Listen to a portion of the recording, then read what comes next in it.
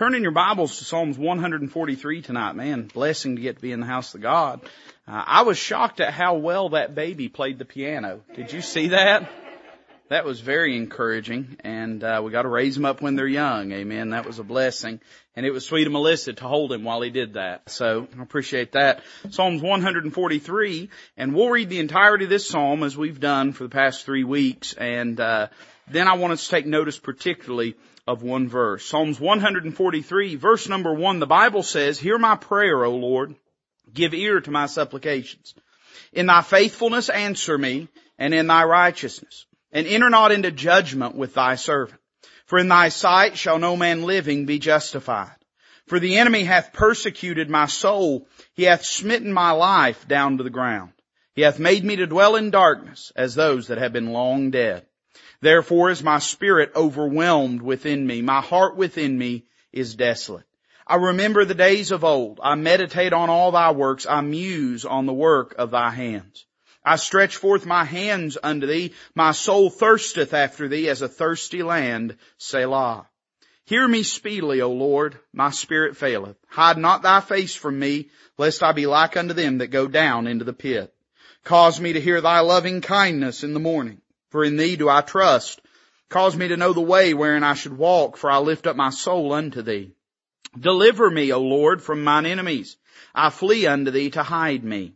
Teach me to do thy will, for thou art my God. Thy spirit is good. Lead me into the land of uprightness. Quicken me, O Lord, for thy name's sake. For thy righteousness' sake, bring my soul out of trouble. And of thy mercy cut off mine enemies, and destroy all them that afflict my soul. For I am thy servant." Let's pray together. Father, we love you tonight. Thank you for letting us be in the house of God. I pray that you'd take the word, wield it, Lord. It's the sword of your spirit. Wield it tonight in our hearts and minds. It has a supernatural power, Lord, beyond what human thought and what human eloquence can do. We're asking that you would accomplish that work in us through that supernatural power, that you would take and pierce to the dividing asunder of soul and spirit. Lord, that you would dissect our life and apply explicitly and distinctly your word in a way that would draw us closer unto thee and would bring you glory. Lord, we love you and we ask it in Christ's name. Amen. Well, as we mentioned, for the last 3 Wednesday nights, we have been following a theme through the 143rd Psalm. You'll notice that this psalm divides itself into 2 portions. Marked, that division is by the word Selah in verse number 6. And in the first 6 verses, the psalmist describes his circumstances. They set the stage for some things that he's going to ask the Lord for. This is not a good time in David's life, but it is a trying time. And we noticed 3 things. I'll mention them by way of review to you. The first thing we notice in verse 1 is he asks God to hear his prayer. He says, "Hear my prayer, O Lord. Give ear to my supplications." Now, evidently, he wasn't hearing from the Lord, felt as though there was some trouble in his prayer life, because he asked the Lord, "In thy faithfulness, answer me." He doesn't say because I deserve it. He doesn't say because I've earned it or because I've prayed well. But he says, "In your faithfulness, God, answer me, and in thy righteousness." Then in verse 2 he says, "Enter not into judgment with thy servant." Evidently he felt as though his relationship with the Lord was being scrutinized by the eyes of God. And he makes this admission, "For in thy sight shall no man living be justified." I don't know about you, but when I read that, that doesn't sound like a man that is brimming with confidence concerning his standing with God. That sounds like a feller that's trying to get a hold of God and is struggling to do so. And we might say it this way: it was a season of silence in his life. I don't know about you, but there have been times in my life where I've tried to get a hold of God and just felt like I couldn't. And I know by faith that he hears my prayers. I understand that. I understand that he bends his ear to those that know him and that trust in him. But it don't change the fact, man, there's been times, the prayer room has been dynamic and exciting, and you could feel so sweetly the presence of God. But then there have been plenty of times when I've went in there and looked around and thought, well, I wonder when God's going to show up. and sought the Lord and poured my heart out before him and felt as though there was a mile of concrete between me and him. And the psalmist evidently is struggling in this way. He says in verse number 3, the enemy hath persecuted my soul. Now he could have been talking about Saul. He could have been talking about Absalom. He could have been talking, about Shimei. He could have been talking about any number of his adversaries during his life. But, even if you might not have a tangible physical adversary, you certainly have a spiritual adversary. The Bible speaks of our adversary, the devil. David says, the enemy hath persecuted my soul. He says he hath smitten my life down to the ground. You ever feel beat down by your struggles? He says he hath made me to dwell in darkness as those that have been long dead. When he speaks of darkness, undoubtedly, he's not just speaking of physical or environmental darkness, but he's speaking of spiritual darkness, emotional darkness. He really sums it up at the beginning of verse 4. He says, therefore is my spirit overwhelmed within me. This is the picture of a man who is not flying high in spiritual aptitude, but is a man who is struggling. And we could say it this way, it was a season of suffering in his life. He was being persecuted by his foes. And, sometimes if we can manage to sort of seal out the effects of that, we do all right. And we just sort of like a float buoy along the waves of life.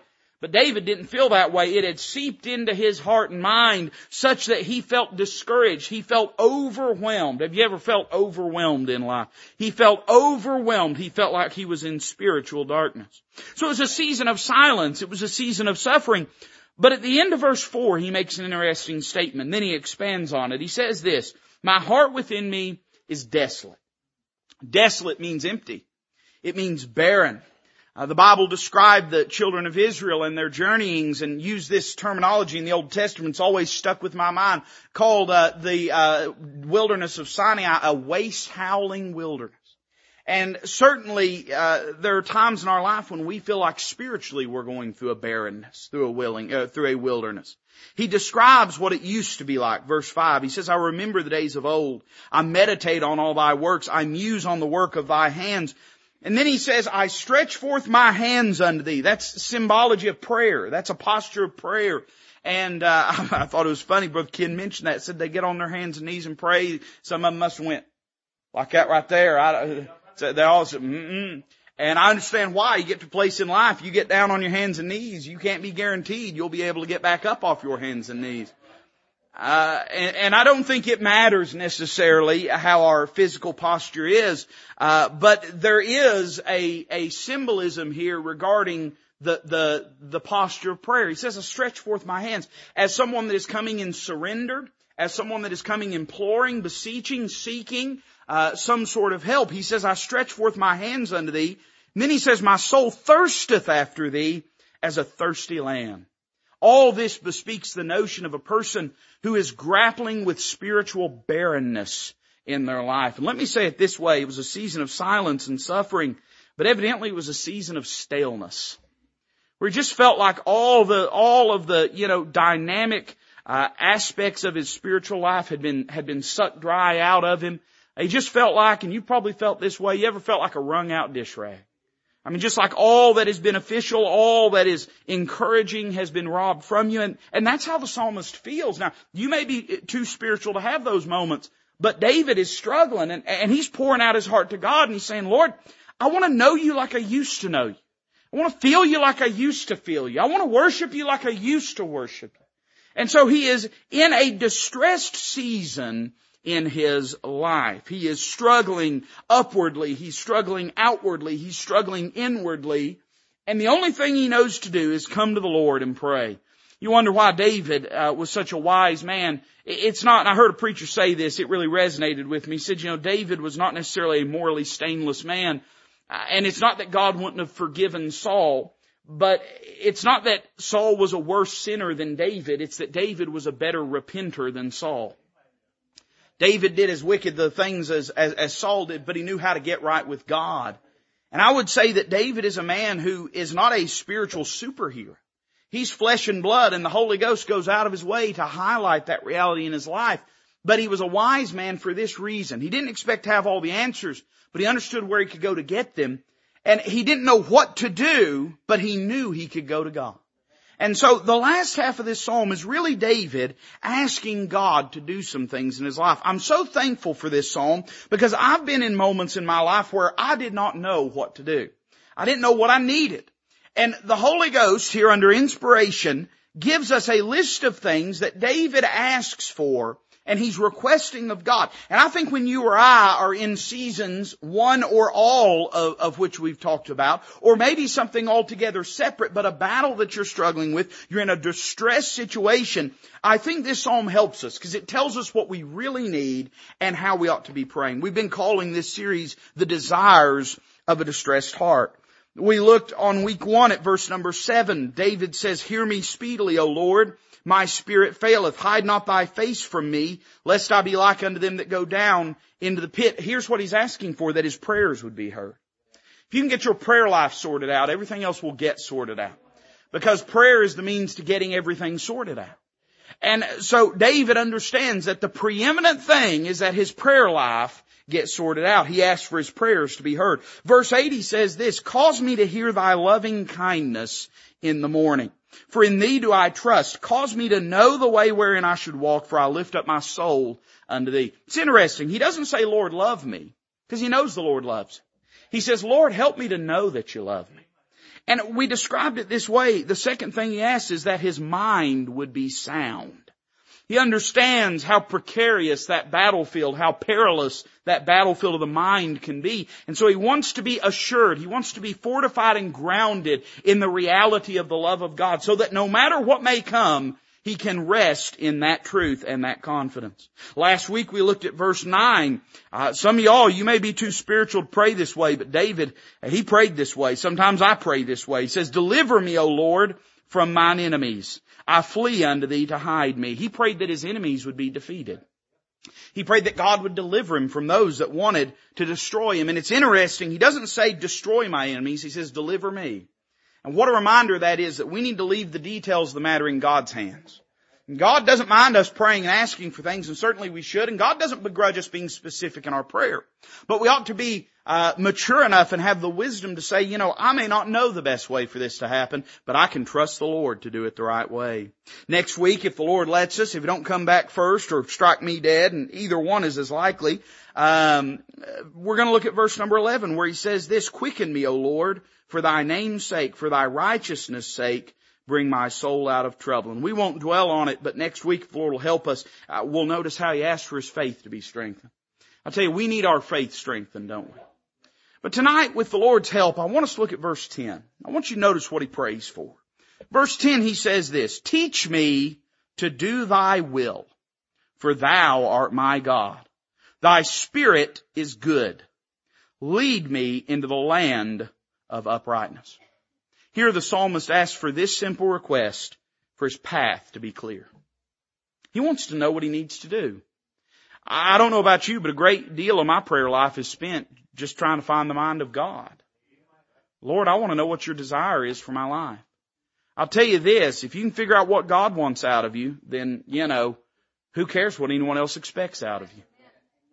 Great peace of mind can be found in understanding what the will of God is. And that's what we're told in the New Testament. One of Paul's prayers for us is that we would know what the will of God is.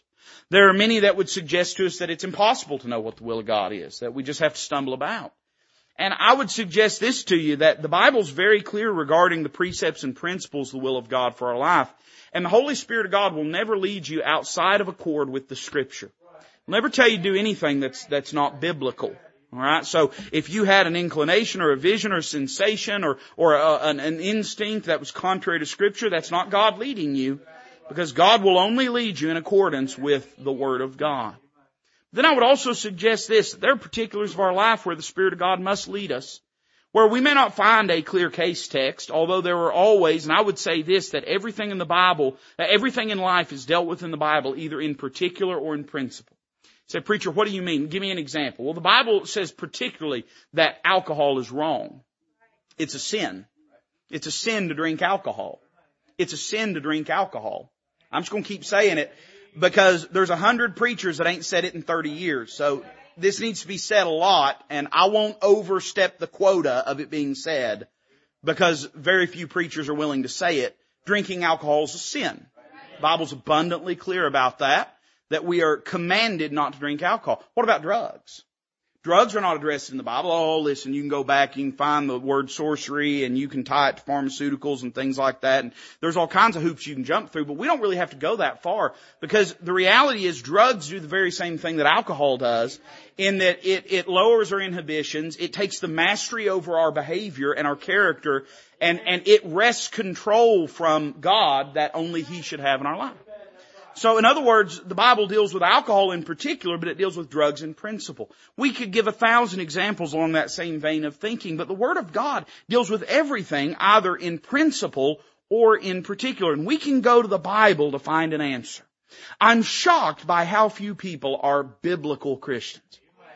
Very few people today allow their beliefs. Have you got time for a rant? I mean, I was real quick going through that first part. All right? Very few people are biblical in their worldview. And you know that because they tell you things and you say, show me that in the Bible. And they look scandalized by that. They look shocked that they would be asked to prove it by the Word of God. I'm not just talking about some rank pagan out there, but I'm talking about people that claim to be Bible believers.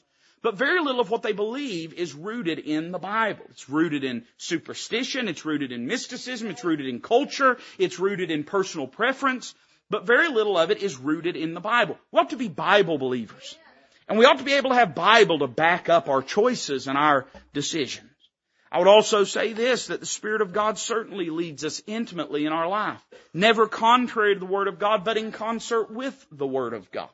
And so God desires for us to know His will. There's abundant evidence in the Bible that God doesn't want for us to just bounce around life like a pinball in a machine, but rather to live deliberate and with purpose and with confidence that what we're doing is the will of God. For 12 years now, people would come to me and say, "Preacher, I'm praying about joining the church. I think maybe I should." And my answer has always been the same to them. Do you believe it's the will of God? Do you believe it's the will of God? Nothing less than that is acceptable. You need to believe it's the will of God. Don't join because I preached a good message, because for every good one I preach, there'll be a dozen that are terrible. Don't preach it because the singing was good. There's days the piano ain't in tune. Don't join because the people are nice, because there's days they ain't. The reason you join is because you believe this is the will of God for my life. And guess what? On those days when a sour note is hit, on those days when a dud of a sermon is preached, on those days when people are not on their best behavior, what's going to carry you through? You're going to say, well, that was a rough day, but I know I'm where the will of God has led me. Confident in it.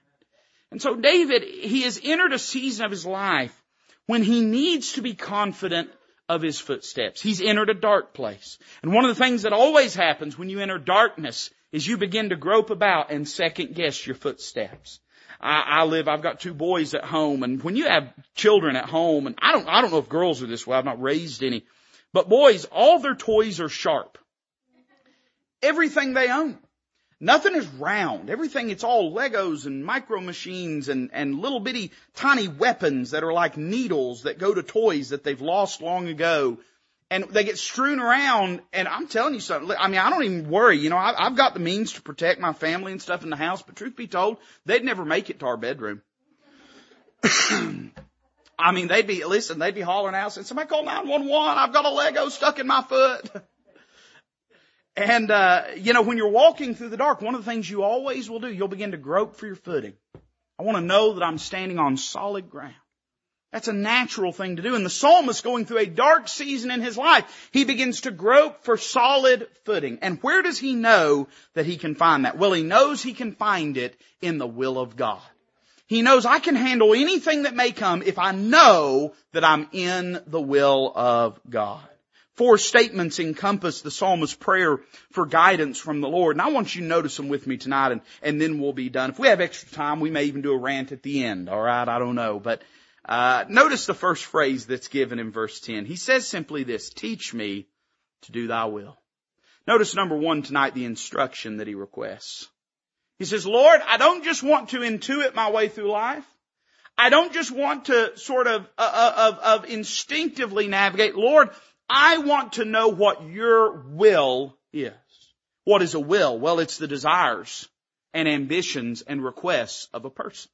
When we talk about a person's will, we're talking about what they want out of a matter. One of the things that people normally leave whenever they leave this world is a last will and testament. And what are they doing? They're saying, these are my wishes concerning what I have left behind. I want them to be carried out. And when a will is executed, you're saying, we're not distributing this stuff according to what we would want, but we are reading what this person has left behind and making sure what they wanted done is done. The will of God in your life means for God's desires to be lived out and exercised, sometimes at the expense of your own. Now there's times you may want what God wants, but man, you better get it clear in your head that if there's ever a choice, you're far better off to have what He wants than you are what we want. Notice two things about this. One of the things that we notice, he's praying, Lord, teach me to do thy will. It tells me this, he's asking that he would be guided. In other words, he's saying, Lord, I don't know what's best. I need you to show me what's best. Think with me about this. Number one, it's a needful request. I notice he said this, teach me. Now when you teach someone something, you're giving them information they don't already have. That's what teaching is, right? You don't have to teach someone to do something that they already know how to do. You teach them things they don't know. And you say, oh, preacher, this is elementary school. I come to prayer meeting and not get some help. Well, I'll help you a little bit. You listen to me. The fact of the matter is, you don't instinctively know the right way to live. You have to be told the right way to live. We don't just sort of by gut instinct intuit our way through this life. We have to be shown. David, in his humility and in his wisdom, he recognizes that it's not enough for him to just sort of figure it out. It won't just work itself out. He needs the mind of God about this matter. It's a needful request. You may think you already have it all figured out, but one of the things that age always laughs at youth about is how quickly you learn in life how little you do have figured out. I mean, it's a trope, man. We talk about, people will joke about how much they knew when they were 16 and how much they forgot by the time they was 26. And the joke is that they didn't really know that much at 16. They thought they knew everything at 16.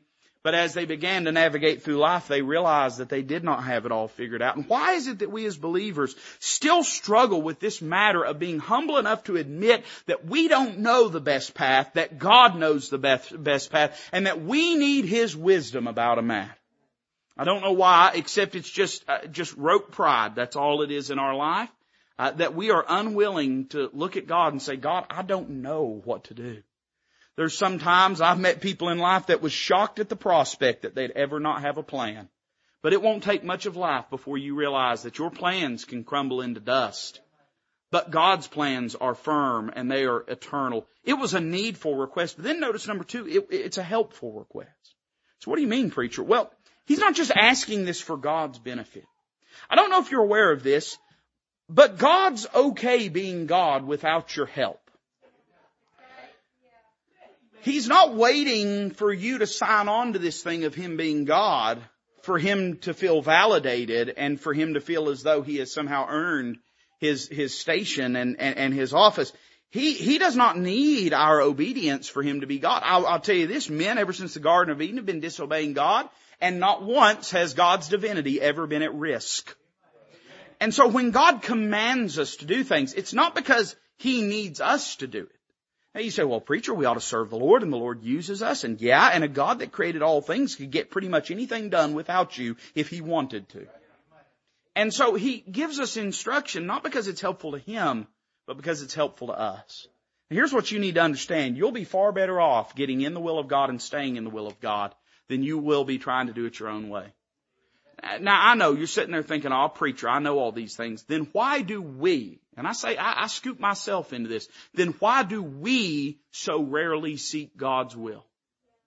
I, years ago, wrote a little devotional about the notion of how we interact with God. And I'll tell you how we have devolved in our leaning upon the Lord and our reliance upon Him. Have you ever watched football? And, when you watch football, rarely is the coach communicating directly with the players.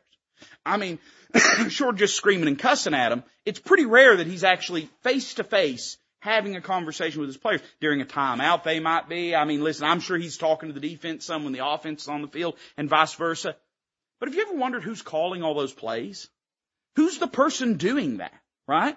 Well, a lot of times if you ever pay attention, you watch football, you'll see a quarterback run around and he'll have a big old piece of plastic on his wrist. I don't know if you've ever noticed it.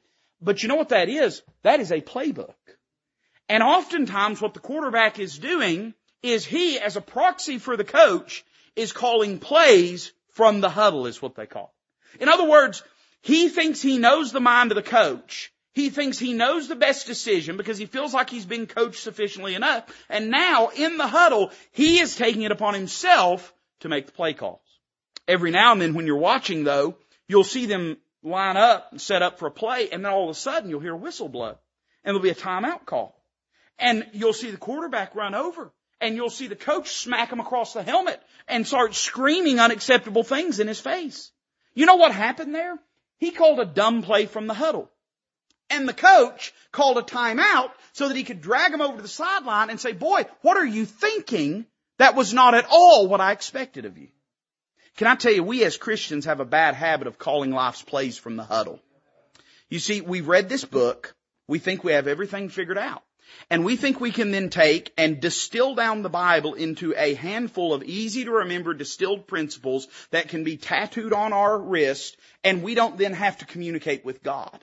But can I tell you that's not the truth? God has a perspective and a view. He has a vision about what's going on in life that you and I are not privy to. And it's not enough to just say, well, I kind of know what I think God would want me to do about things. Now listen, when the Bible's abundantly clear about a matter, I'll be the first to tell you, there's some things you ain't got to pray about because God's already spoken on it. But by the same token, you ought to be very cautious in your life of trying to subcontract out the governance of your life to yourself and assuming you know God's mind about matters that you really have no reason to believe that you do. See, here's what the psalmist understood. He'd be better off knowing the will of God. Sometimes the will of God can be scary. There's been times that before I was willing to accept the will of God, I already knew the will of God and I ran from the will of God because I was terrified of it. Can I tell you this? Never after having walked in the will of God have I ever regretted going the direction of the will of God.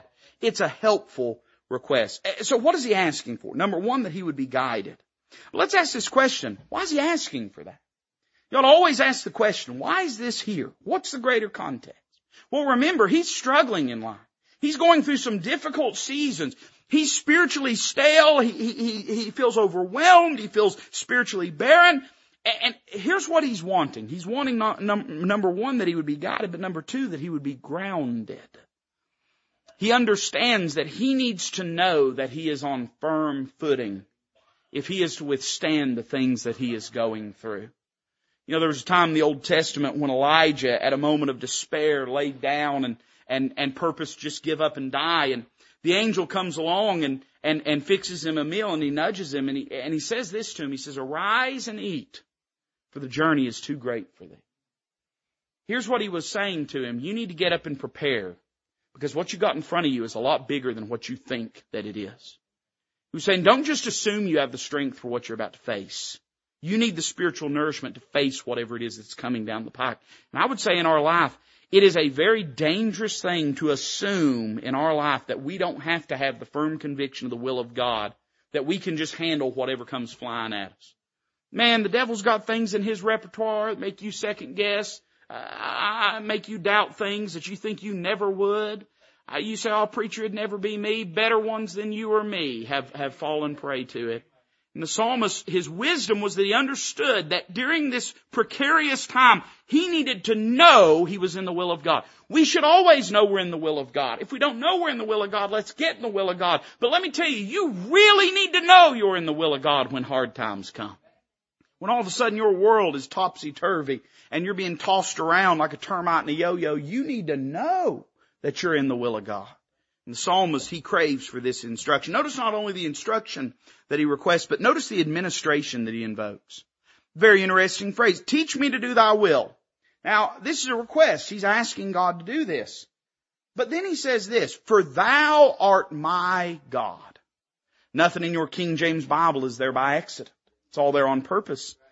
Why did David say this? He's not informing God of anything that God does not already know. He's not uttering anything that he himself does not already know. So what's the force? What's the effect of what he's saying? Well, here's what I think he's doing. He's saying, Lord, I want to know your will. And this is why I have the boldness to ask for that instruction. He's predicating his request on two things. One, he's suggesting this, that it is appropriate because of God's authority. In other words, he's saying, I want to know your will because you're God. And your will is what matters, not my will. What matters is not that my ambitions be lived out, but rather that your will be realized in my life. He is reminding himself how imperative it is that he knows the will of God. We have a real problem sometimes being reminded of which one of us between us and God is God.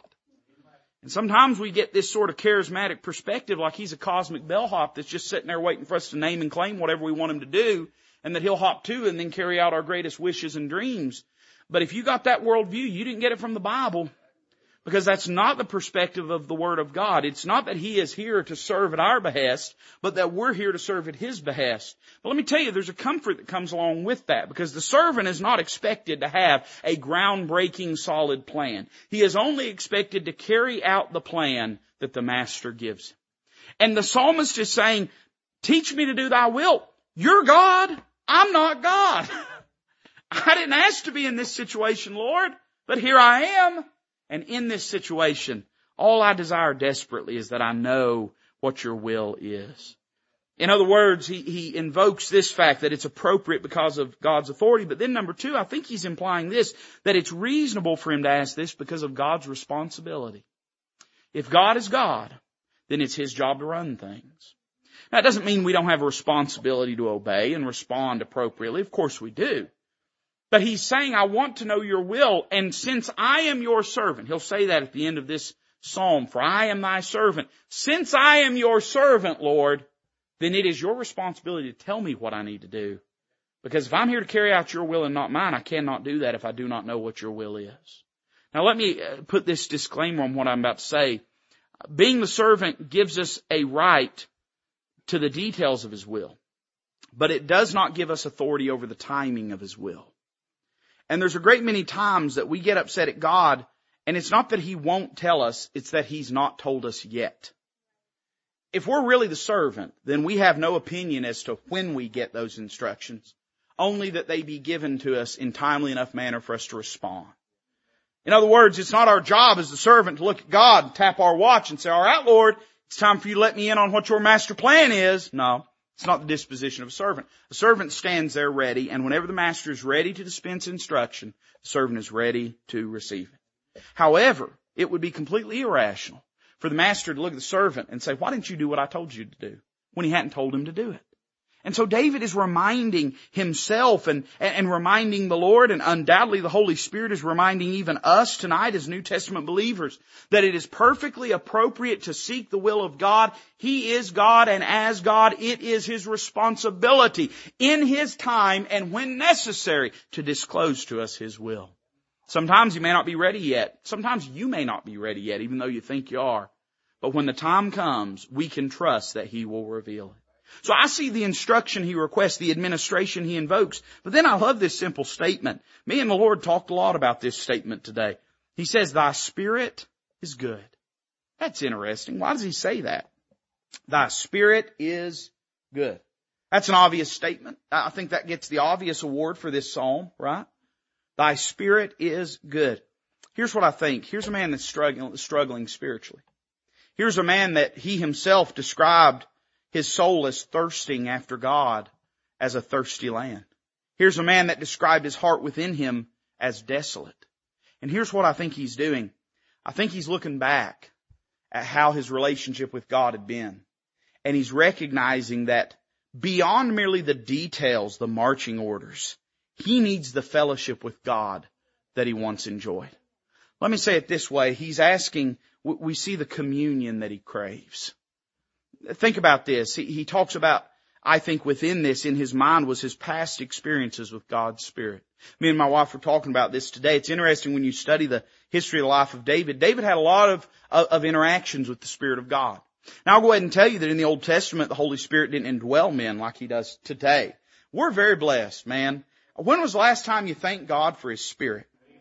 That we don't have to seek for the Spirit of God, that if we're saved, he indwells us and he's a part of our life. But that was not the case in the Old Testament. People weren't indwelt by the Spirit of God. Instead, the Spirit of God would come upon men, or he would lead men for typically special events, special activities. Special events, I don't mean like, a birthday. But I mean, maybe that wouldn't be a bad birthday thing to ask God for, would it? But, I mean, for instance, whenever the Holy Spirit came upon Saul and he began to prophesy, when the Holy Spirit came upon David and he danced before the Lord when the ark was being returned.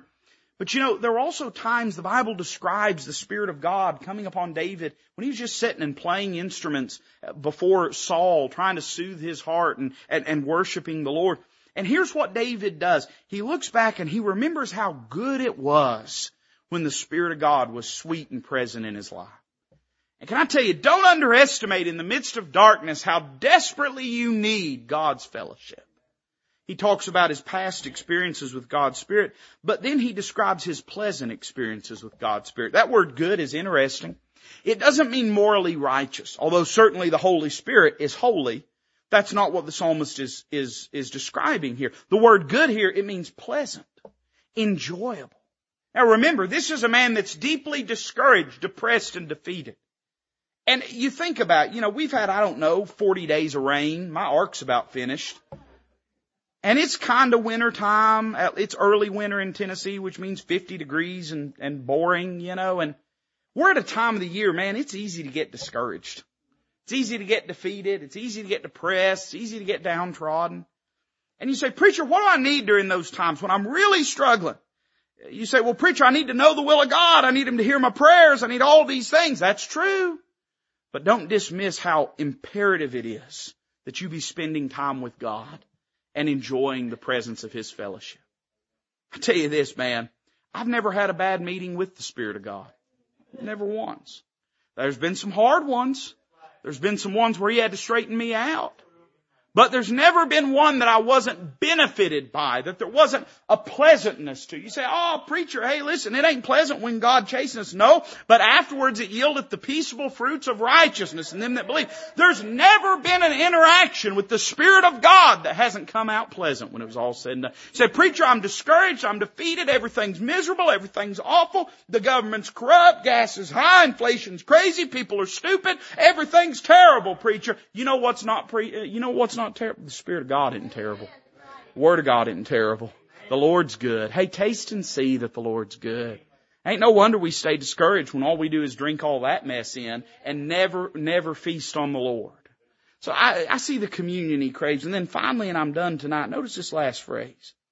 He says this, lead me in the land of uprightness. It's easy to read that without reading it. It's easy to read it and just in it hear a statement and nothing more. But what does the psalmist mean when he describes the land of uprightness? The phrase uprightness here, it denotes a flat place. So it's not necessarily denoting righteousness, although I think that will be implied in this as well. But a land of uprightness is a land where you can stand up straight. People move down here from up north and they always laugh at us, don't they? They always laugh at us. They say, you people down there, you get a half inch of snow and you shut everything down. You crazy Southerners don't know how to drive. People move down from Indiana, Ohio, and places like, you people don't know how to drive. And they get down here and they realize we have something very unique and peculiar in this part of the country that they do not appreciate. Hills. Hills, curves.